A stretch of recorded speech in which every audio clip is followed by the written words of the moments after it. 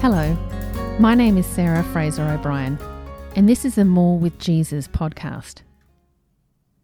A preparation day. You get to choose. With increasing regularity, I am asked why it is I remain Catholic.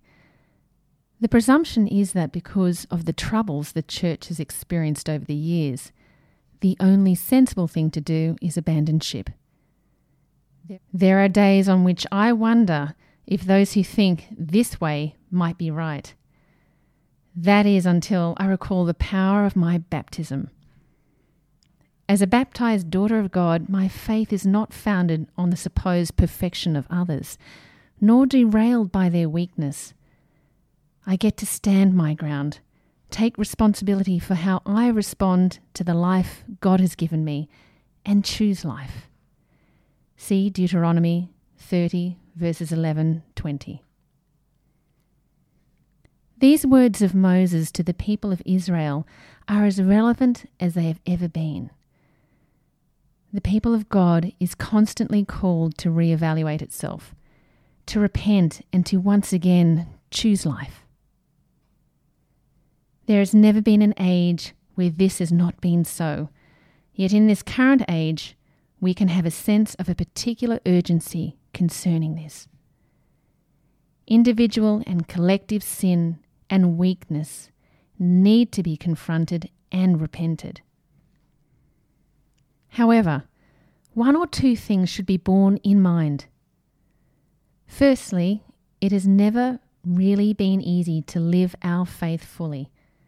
We might argue that there have been times where it has been culturally more acceptable to be Catholic, but that is not the same thing. The radical nature of the Christian message is such that it calls everyone out of his or her comfort zone if engaged with properly. An age where living our faith was thought to be easy may also be an age where the faith was not fully understood, let alone lived.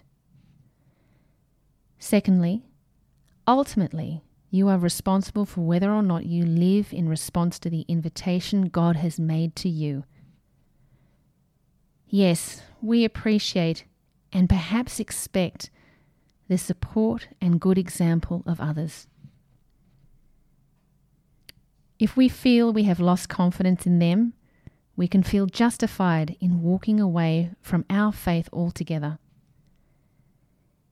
Many of us have done precisely that. However, at the last, it will be you standing before the one who has called you into being. The realization that you are responsible only for what you have done and said, rather than for the actions and words of others, will become suddenly very clear. We cannot make other people responsible for what we choose to do. While things may at times be far from ideal, nothing is preventing you and me from living in accordance with the life into which we have been baptized.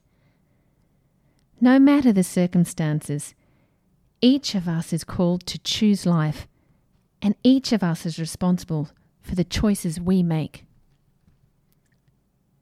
The reflections that follow are designed to help you in the journey towards deciding what you choose. Take a moment to think about what is being said in today's reflection. Perhaps pray for a few moments. Simply say to God what is on your heart or mind.